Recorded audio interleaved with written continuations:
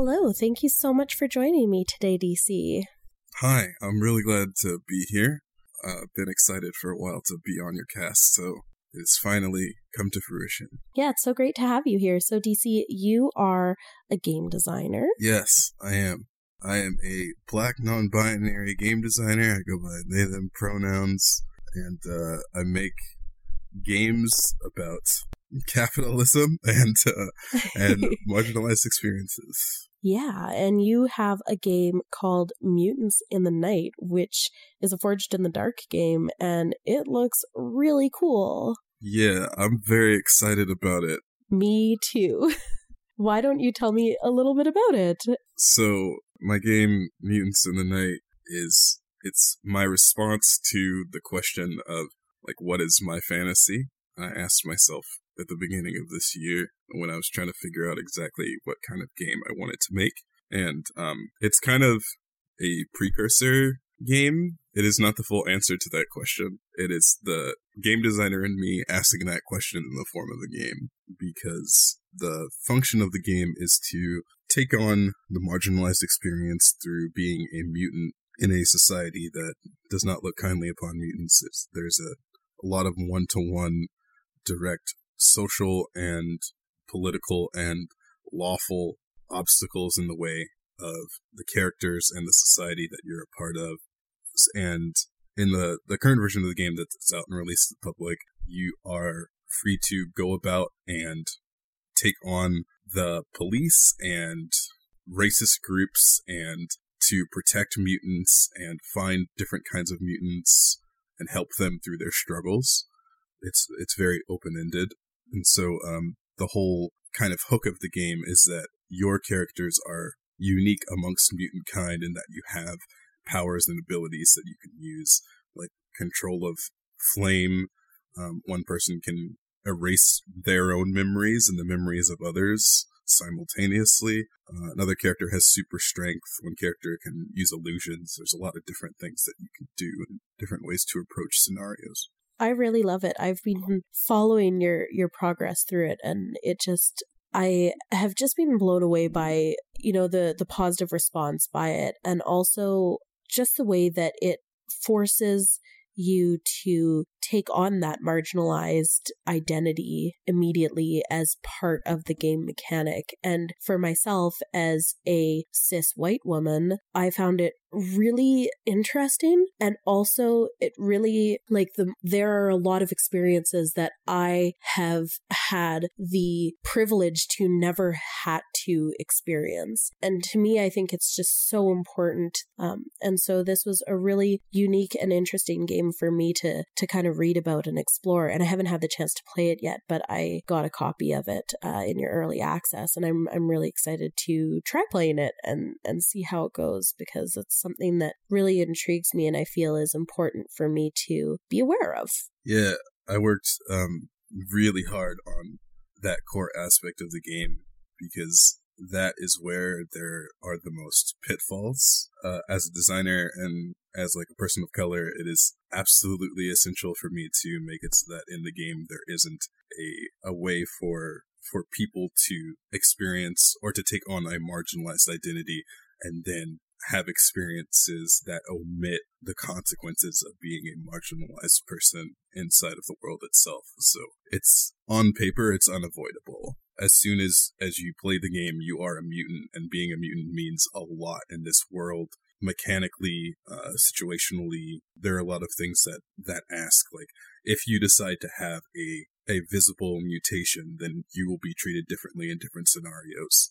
And those aspects influence how even being in different areas, if you're inside the mutant safe zone, there's less of a risk. There's a higher risk if you're outside of one and you have a largely visible mutation, stuff like that. And it was really important to me to find an allegory that overlaps with all marginalized identities, because there is, at the core of a lot of the issues that marginalized people interact with, there's the visible and there's the non-visible, but everyone is still marginalized at the end of the day. So in every community, in every aspect of disability, people who colorism, sexuality, gender presentation, all of it is visible and non-visible, because even if you are a gay white man, nobody can tell until you present in a way that seems more flamboyant to the straight community, or if you're holding hands with another man, stuff like that. That's visibility. Right. And then you have people who, you might be a dark-skinned Asian person, and that carries a lot of weight in colorism. There's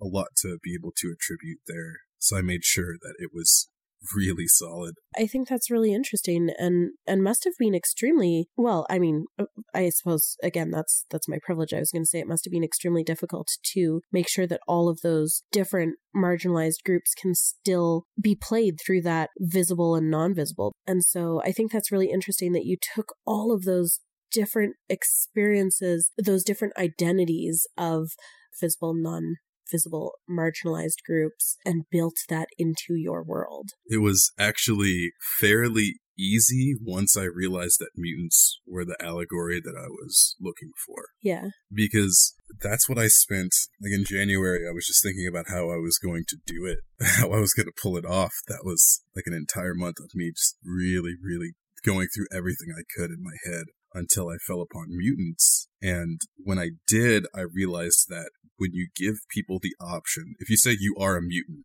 and through our experience with mutants in media, X-Men is it. Right. Ever since that change, actually, I wrote something about it that's going to be in the Dream Apart, Dream Askew magazine that's coming out. I wrote an article that specifically references how before X-Men, mutants were seen as a part of the whole like nuclear threat, in that mutants were the blobbish, skin falling off like kind of zombie. Right. And then once X-Men changed that and said mutants are just these people that come in all different color shapes and sizes, and they can have any sort of mutation, all I had to do was figure out how to give every different person an opportunity. I just had to ask the question, like, what is your mutation? And from there, people naturally choose whatever is either most comfortable to them, what they want to challenge, things that they feel. I've had an experience where someone in one of the playtests decided to make a character that represented what they, kind of like their internal identity, a non-trans person. I think it's important to say, because a lot of people who I bring on who are trans, and I find the trans experience to be one of the closest to the Black experience in like intersectionality there. Okay. So I was definitely thinking along the lines of, okay, this is what I want to make available for trans people. But this friend of mine is a cis person who ended up building this identity that kind of reminded me of something similar, of taking what you feel you are and what like that reality is, that people don't understand and may not see, because he had some issues with colorism, and that I don't want to give too much about the person, but yeah, of course, there's just some colorism issues, and I feel like that losing some visibility of who you are overlaps with like, oh, people see me as something that they have decided, whereas I am truly this. And seeing that experience and how it mirrored closer to stuff that I see in the Black experience and like the trans experience, I was like, this game has things inside of it that people are going to take far beyond what I was thinking of when I created it. And that's what really makes it like special to me. Like that's what makes me love my game. That's so neat. I want to go back to one of the things that fascinates me is that I've talked to a lot of people who, when they design a game or play a game, sometimes people play in a way that they wish that they were. So they use RPGs as escapism almost. So maybe you wish you were a stronger person. So maybe when you play an RPG, you play like a high strength kind of based character. Yeah. Or maybe you're not very good conversationally. So you pick a character who is extremely charismatic to play. And so that's something that I've had a conversation with a lot of people, and several trans people who I have spoken to have said that often in RPGs, they would play the gender that they wished they could be before they came out.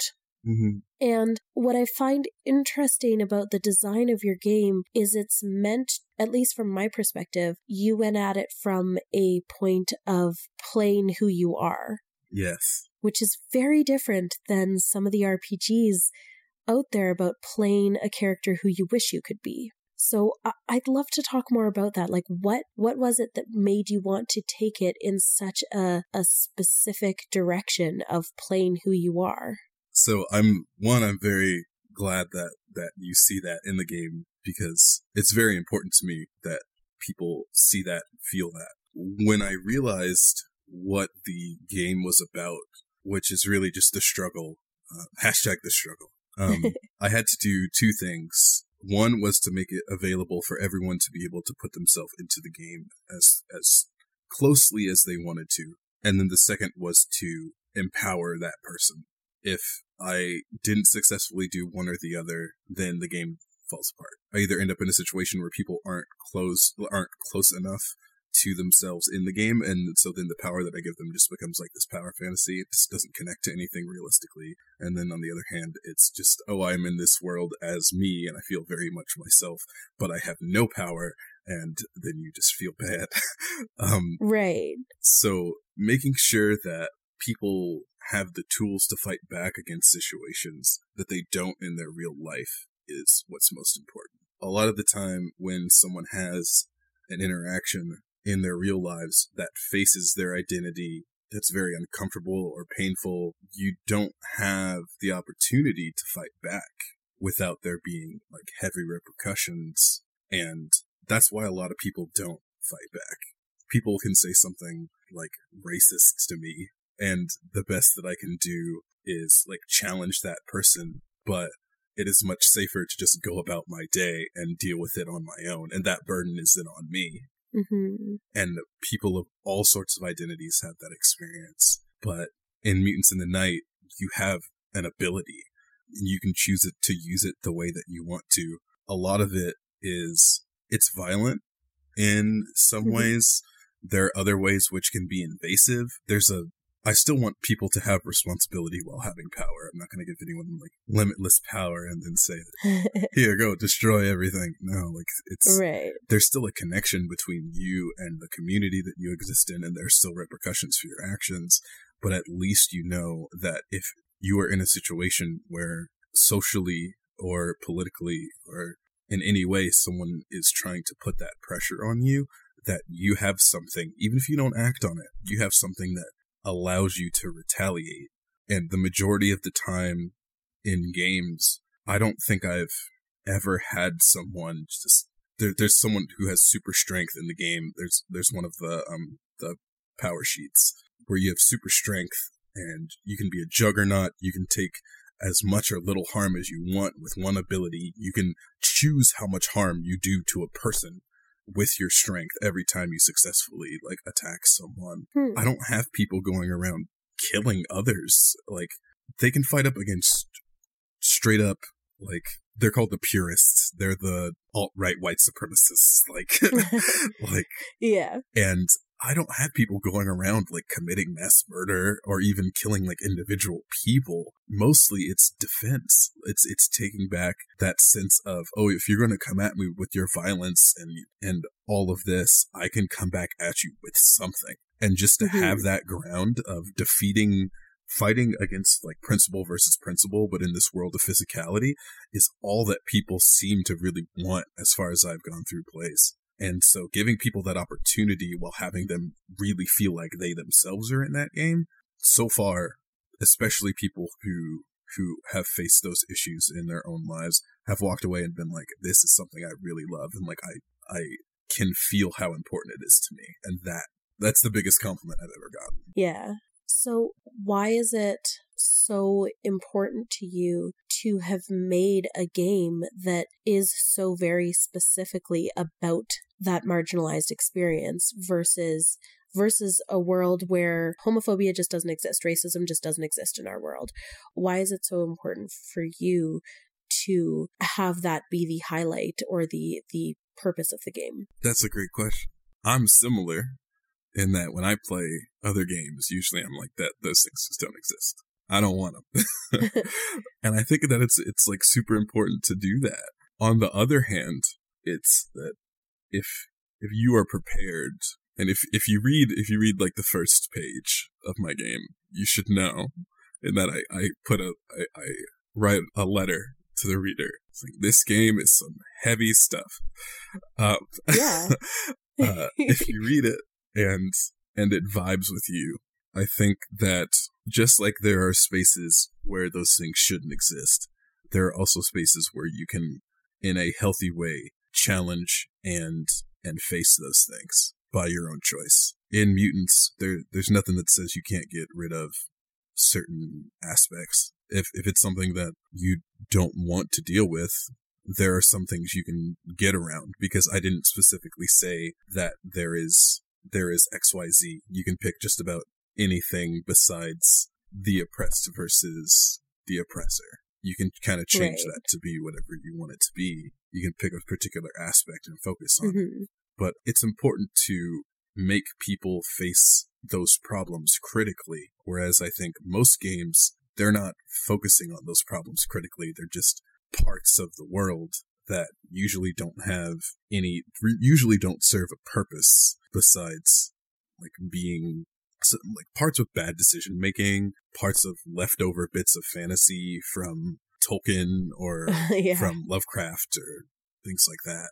They're leftover bits from people who were not thinking about it, or were thinking about it in a negative light. Right. So I think that's the big difference, is that there are a lot of people who will not have racism and homophobia in their games, in other games, will come to this game and go, oh, this is where we can actually talk about this. This is where someone has actually put in the thought to care about us and those issues in a critical space, where at the core of the game, regardless of how powerful those pressures are, we are still more powerful. Right. So always making sure that you as a player and as a character have much more control. It just comes down to the choices you want to make. I think that's one of the things that makes it much more easier to consume and process and digest those things at the table, and a lot of the mechanics surrounding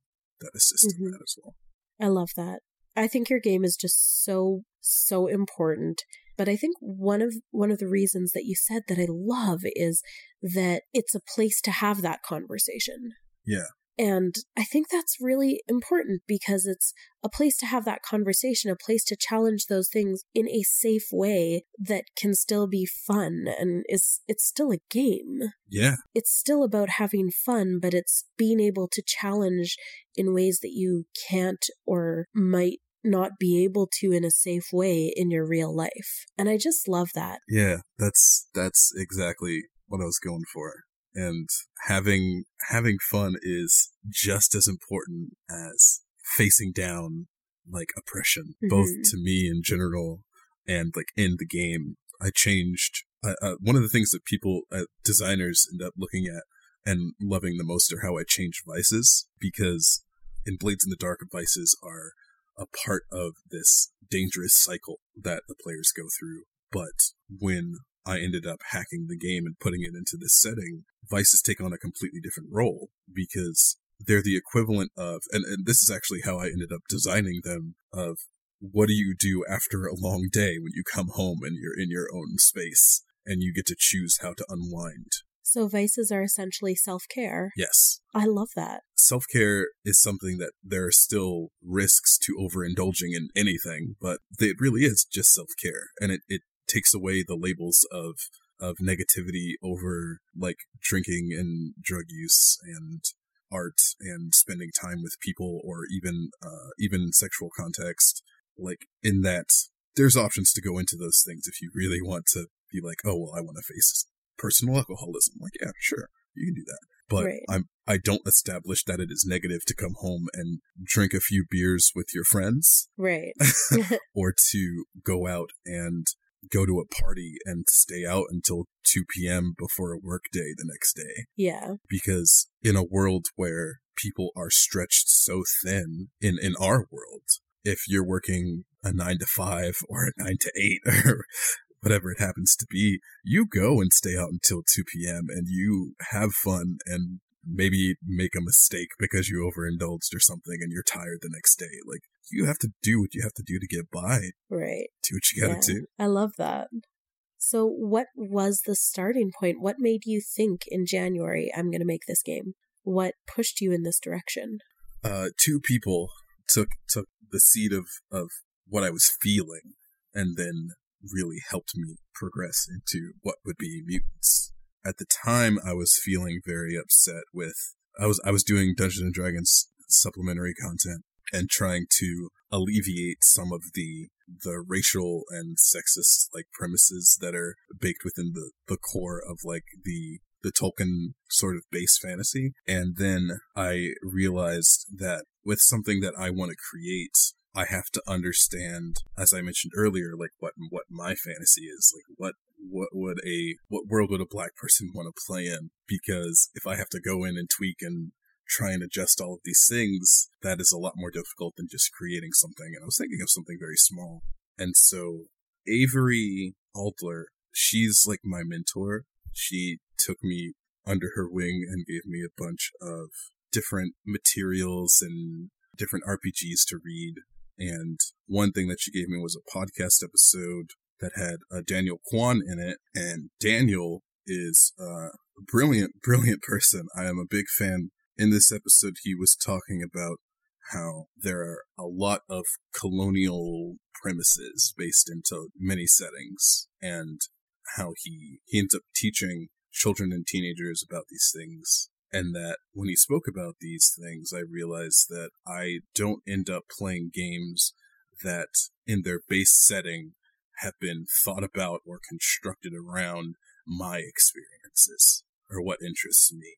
They are just general settings created by, old white dudes. Mm-hmm. And most of those old white dudes either disliked or did not think about critically my experiences, who I am, the experience of people like me back then. I'm sure that there were non-binary people back then who didn't know what the word was. Yeah. And things like that. It's like there's things back then weren't made for people like me or my friends. Mm-hmm. So I had to think about like what's a fantasy setting that makes me feel comfortable, that makes me feel good, that would also attract and be a home for people like me, Black people, queer people. And then I thought farther on into the intersections, like I want to make stuff that's for specifically that a person who is struggling through their day to day and feels like there's the weight of the world on top of them can look in this book and go, wow, I can finally do something. Mm-hmm. I can take all of this like angst and energy and tiredness and like put it into something and feel like I'm making a change and a difference. Yeah. And I love that because it still approaches the escapism fun of games where you still get to go into a game and do something, but in that sense, it's that empowerment against the oppressor. Yeah. And I love that so much. Yeah. I am at the moment working on the full release of the game, and I'm going to be making some tweaks specifically to help along the kind of give people a little bit more purpose and a little bit more work to do with their surrounding community, so that there's a loop of I can go out and I can take actions to assist these people, to assist that people, help my community and build it up, and assist people who are already doing the work, who know how to use resources and time to successfully achieve like community goals for different groups, and putting all of that together while being able to go, okay, well, you can go break into this place that's in the quote-unquote human zone, and you can either fight some people or do an espionage mission. You can do all the same things that you do in other games. It's a world that is very much your creation, where I just am asking the right questions to get you to unleash something inside of you, or to ask you a question you didn't know you want to be asked. Mm-hmm. Something that statement is something I've held on to between me and some other designers that have felt a good design question is to ask people questions that they don't know they want to be asked. Yeah. So what are some of those questions? Well, some of my favorites are, what do you want to do? There's a time to ask that question specifically, where a lot of games will give you a bunch of tasks and identities and roles, and then say, what do you want to do, as if you really have a choice. Mm-hmm. But most of the time you don't. It's like, do you want to do A or B? And already A is looking more interesting than B, so people are most likely going to go for A. You don't really have too many choices. Right. Once you decide to be a healer in a group, your option is to heal for the rest of the game. Things like that. Yeah. I want to ask people, what do you want to do, after giving them a wide set of like actual choices. Right. Where I say, this is a city. What do you want to do with it? What do you want it to look like? How do you want it to feel? What does it smell like? What do you want to do with your character? How do you want them to look in the context of when looks are important to where you can go? Do you want to put yourself in a situation where if you have 7 tentacles coming out of your back that you can't go in a particular place? Or do you want to be someone who you can hide your scales underneath a jacket? Right. Asking those questions means that as soon as somebody ends up finally starting to play the game with well, I shouldn't say creating the world is still part of playing the game, but hitting the mechanical buttons on a mission or a job, then everything that they have chosen up to that point was their choice. Right. They'll feel comfortable in their character and their decisions because they brought themselves to that point. And in just like in the next version, you get to choose who to help, what missions to go on. You can say yes or no to all those sorts of things. You're in a place that you chose, what it looks like, what it breathes like, what it smells like, what you look like, where you can go, where you can't go, up until the boundaries of mutant kind. And then where do you want to go next? So questions that are actually leading you in a direction and continuously empowering you to a point where when you do end up facing off against the world, you should feel, or you have the opportunity to feel, that you are in much more control of things than in any situation in your standard life, because you created all of this. It can begin and end whenever you say so. Right. So it's safe in that way, but also it's super fun when you finish a job and then you go off and you're like, okay, I'm going to go in my room and I'm going to go create art for like 3 hours. I'll see all of you later, because that's what I do to unwind. Yeah, I love that. That's great. Those are good questions. Yeah. The changes that are being made are really just to smooth out the existing play. Like the way that it's going to work with communities, you're going to have community leaders that you specifically go to, and they're going to say, here are our problems. I'm working on these problems as a community leader with this community. We could use resources, this, and that. I will give you jobs to go on, and if you go on these jobs and bring us these resources, eventually we will be able to give you a benefit, a small benefit that will just help you along. Maybe you get another special ability. If you help the clinic, for example, you'll be able to fill up their progress clock by completing these jobs, and then you'll heal harm from going to the clinic a bit better than you did before. If you help out like the gang of children that live in an arcade because there are lots of orphans, then when that clock fills up, you'll have better information gathering ability, because you helped out these kids that are everywhere all the time by giving them food and protection and like yeah, that kind of stuff. I love that you're building in the ability to build up a community, because that translates so true to, at least from my perspective, who you are, because you are such an amazing, active, and amazing advocate and supporter in the community for marginalized groups in the RPG community. And you have worked really hard to build what is a really beautiful community surrounding you, I think, from my perspective anyway. And I love that you're building that into your game, because it's so you. I actually did not make that connection. But you're totally right. Like, oh yeah, that is something that I was like, oh yeah, building up community. That's me right there. Yeah. Thinking from several sides, apparently missing the biggest one. I was like, a lot of the progress that is made to fight oppression comes from grassroots organization. Yes. And the two things that I wanted to make sure that were done in the game in order to reflect that was one, that you are working with a community leader that knows what they are doing. And instead of coming in as a savior that's like, aha, I have all of the answers for you, you are simply using your specific privilege, which is power, in order to assist this person in the way that you can best. Right. And then the other part of it was that by helping the community, you are helping both yourself and everyone around you. And through that empowerment, like the mechanical benefit that you gain is supposed to be reflective of the benefit that the community gains as well. In my personal life,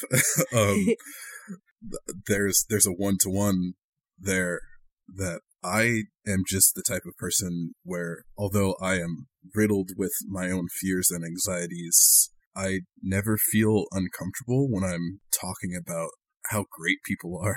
Honestly, being truly positive to me has meant to uplift people with whatever I have to uplift them with. Yes. If my arms are strong, I will use them to lift other people up, to give hugs. If my legs are strong, I will use them to run fast to places I need to be. Like, that's the sort of mindset that I've like brought into my life. So with all of these people in the community that are working so hard on their individual games, projects, streams, people who are going to events and doing panels and all these sorts of things, it's not their responsibility, honestly, to like promote themselves, which is necessary. Like, most of it's like the end goal is to get money and opportunity. And I'm never ashamed of talking about how important money is to people who make content. Right. It's a one-to-one. People need money to do the things. Yeah. And it's not like a ton. It's like, we need $1 million. No. People kickstart for 10 grand. Yeah. But these people are usually working jobs during the day and like working on their games when they get home. They have families, friends to live up to, their own personal struggles. I have enough followers on Twitter and enough people who listen to me for some reason that I have that time and space and emotional energy to say, hey, you see this person who is working their ass off? Appreciate that, because they're doing this for you to have an experience. They're working to make this game really good, and they're not asking people out there to praise them or to lift them up as like the next Caesar. It's quite the opposite. They're like, I just want to make a game that's like beautiful and means something to me. Yeah. And that's something that deserves to be honored to whatever degree is possible. I think that's such a beautiful thing, DC, and I really look up to you for the way that you do that and how you have approached that in your presence online. It's amazing, and I think that it's so beautiful that you're using your voice in this positive and direct and honest way that I think a lot of people don't do, and I really appreciate that you do that. And you're such a great example of what people in the community can be doing and should be doing to help uplift each other and to help bring that awareness around these creations that people are working toward. I really don't believe that pushing people down does anybody any good.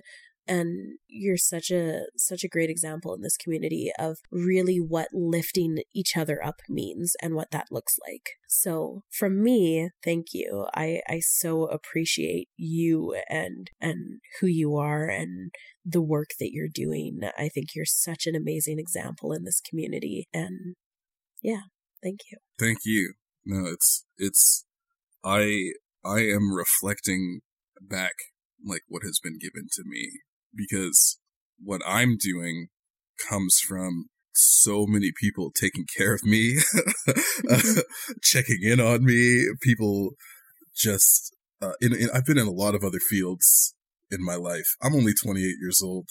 For the last 10 years, I've worked more jobs than I could count. So many. I've moved to so many different places. I've been in so many different communities. And all of the things that I wished that I had, I really truly do have now, in that people will just message me and be like, hey, I saw that you're doing rough, or you didn't get enough sleep, or that something, or I was just thinking about you. and I hope you're doing good. Do you want to hang out sometime? Do you want to talk? Or my schedule's really busy right now. Let's schedule a thing where we just hang out. Or people go on Twitter and talk about my game or talk about how my words matter to them. That is, I think that the difference between me and the person who doesn't have as much emotional energy is that those things probably fuel me, like at the core. Yeah. Like that's my particular, it just happened to line up that it's like, oh, this is the fuel source for like this thing. And that I just get so happy when I see people doing well who really deserve it, because so many people in the world do well and they do not deserve it at all. Yeah. So if I can tip the scales just a smidge, then I'm just, yeah. There are a lot of people who just aren't as heard or aren't as loud, who are out here taking care of the people who are doing the big good things. Yeah. So I will definitely take credit for what I am doing, but also that I want everyone in the world to know that there's an army behind me that is like they're working hard, they're keeping me together, they're keeping each other together. That's what's beautiful about communities to me and why I keep promoting it so much, because yeah. I recently stumbled upon a phrase, it takes a village to be human. And like I found like a good chunk of my village, and I'm like, whew, I'm making it through.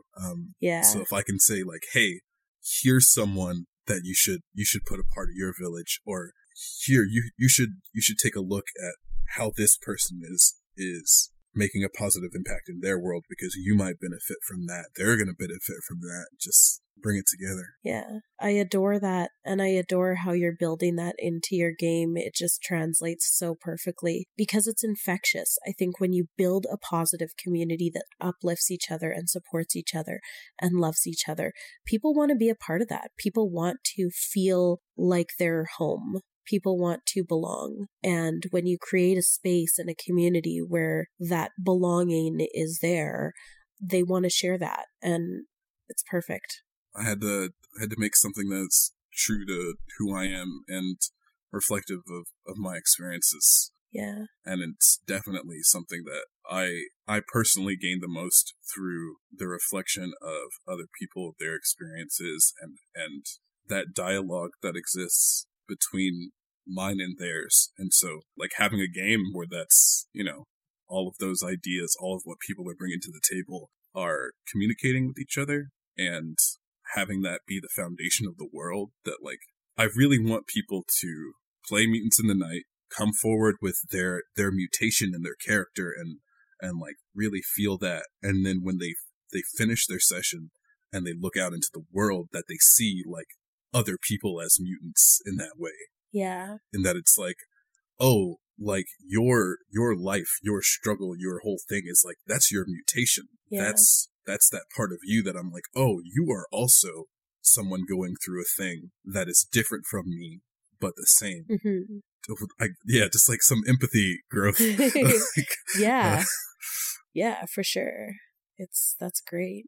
Gosh, so many of my standard questions here we've talked about in such amazing ways without me actually asking any of the questions. Which is just perfect. So I love that. So let's dial back just a little bit. Before you started Mutants in the Night, what was it about RPGs that you gravitated toward in the first place? And was there a point where you made that shift from player to designer? And was it specifically looking for a way to represent your experience? Was that the trigger that flipped you from player to designer? Or was there something before that? Well, I would say that when I think there was a line that I crossed where I really in my mind became a designer. And that's what you mentioned, is when I had that moment of like, okay, I want to create something that represents me. But before then, I had actually been designing a lot.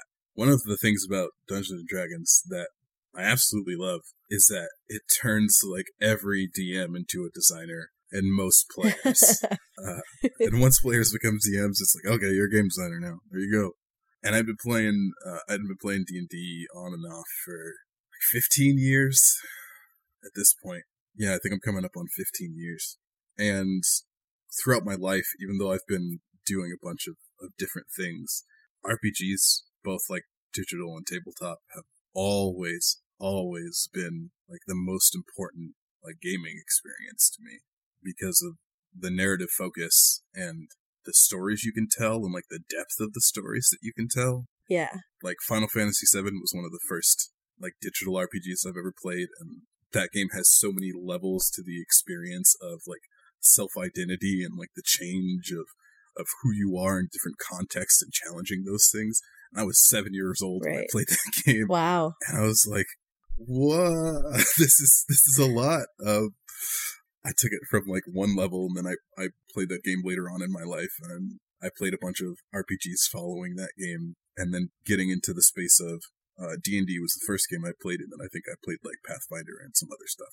I saw the opportunity to then be given like the pen or the pencil and go, okay, you've played all these games, all these characters that have these levels of depth and experience, and now you're like 14 years old, and we're going to give you the template. Here's a character. You write their name and you try and make them like an edgy rogue, and now you walk down that path and see what you create. Yeah.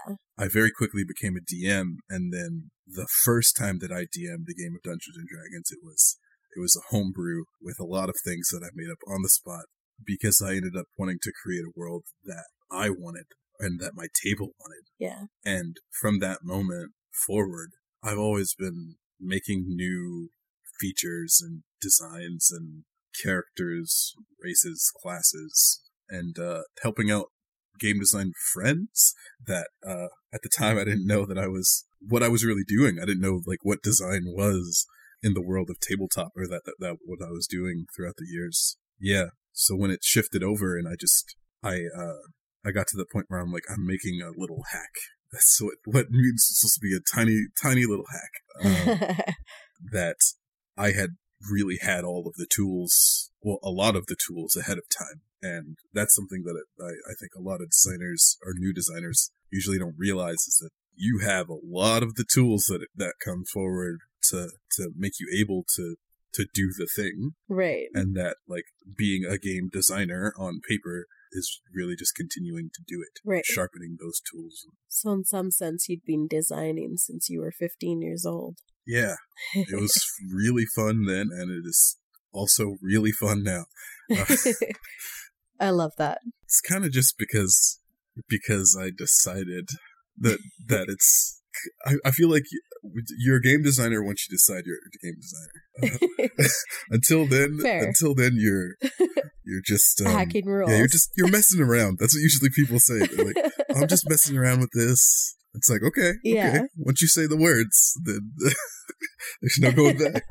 Yeah, exactly. That's perfect. I love it. This has been an amazing conversation, DC. Thank you. You've been asking lovely questions and facilitating the space very well. Oh, thank you. I'm so glad we got to do this, and talking about it and talking to you is just like so inspiring. I want to play your game now. I want to play your game with you. I want to talk more with you. I want to hang out with you. Yes. But to wrap up, is there anything else, any other message, anything else that you want to say that you want to get out there about the community, or about what it is that keeps you going back to design, that keeps you going back to RPGs? Like, why are RPGs so important to you, to the community? I'll just leave that a little open-ended for you. And yeah, that was a lot of questions in one. Sorry. No, that's good. I like you're throwing out a lot of paths for me to walk down. It helps me facilitate an answer. You're doing great. Thanks. This comes back to me as like, why are stories important?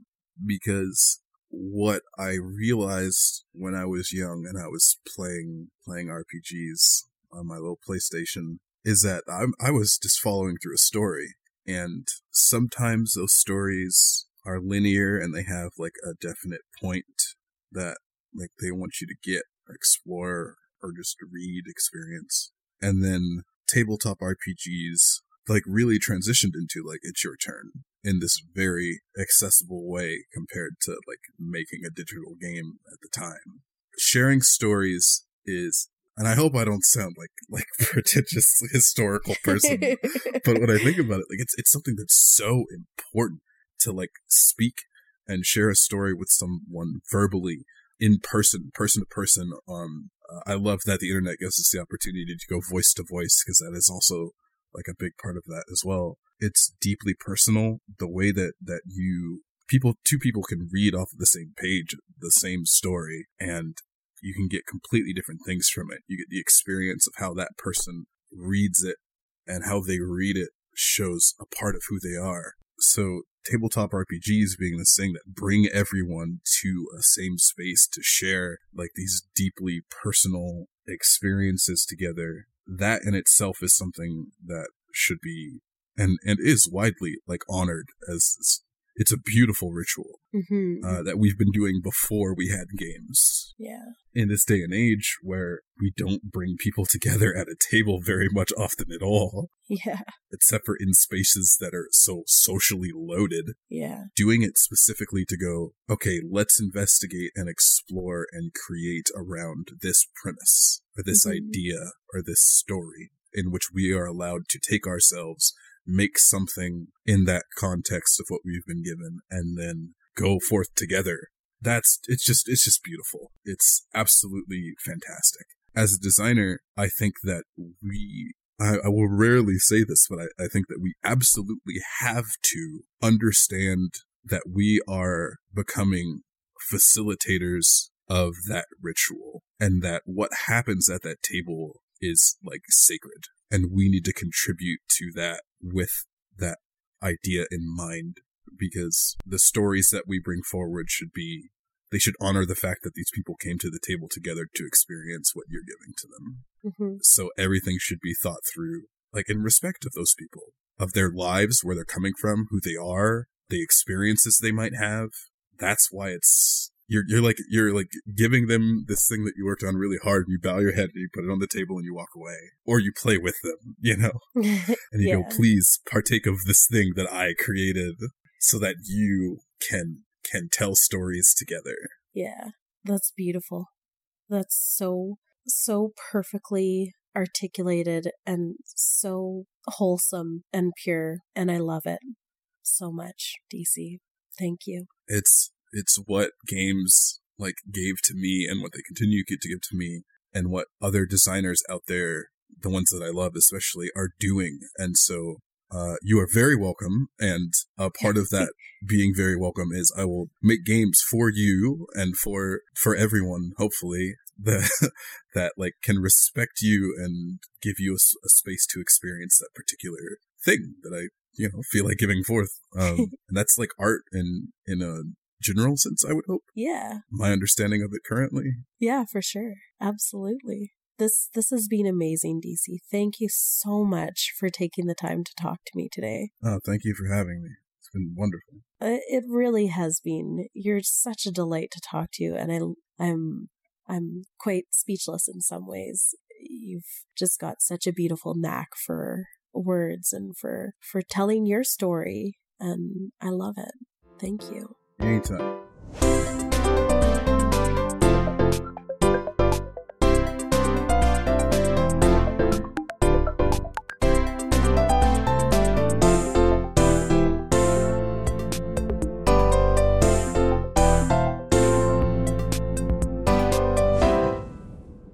Support for the I Am Here podcast, presented by RPG Casts, is made possible by listeners like you. You can help the show going for as little as $1 a month when you become a patron on Patreon. Visit patreon.com/rpgcasts to check out exclusive rewards for patrons and to make your pledge. The intro and outro music for I Am Here was composed by Emily E. Mayo. Special thanks to Peter Grelly for designing the graphic art and assets for both RPG Casts and for I Am Here. Thank you so much for listening. It means so much.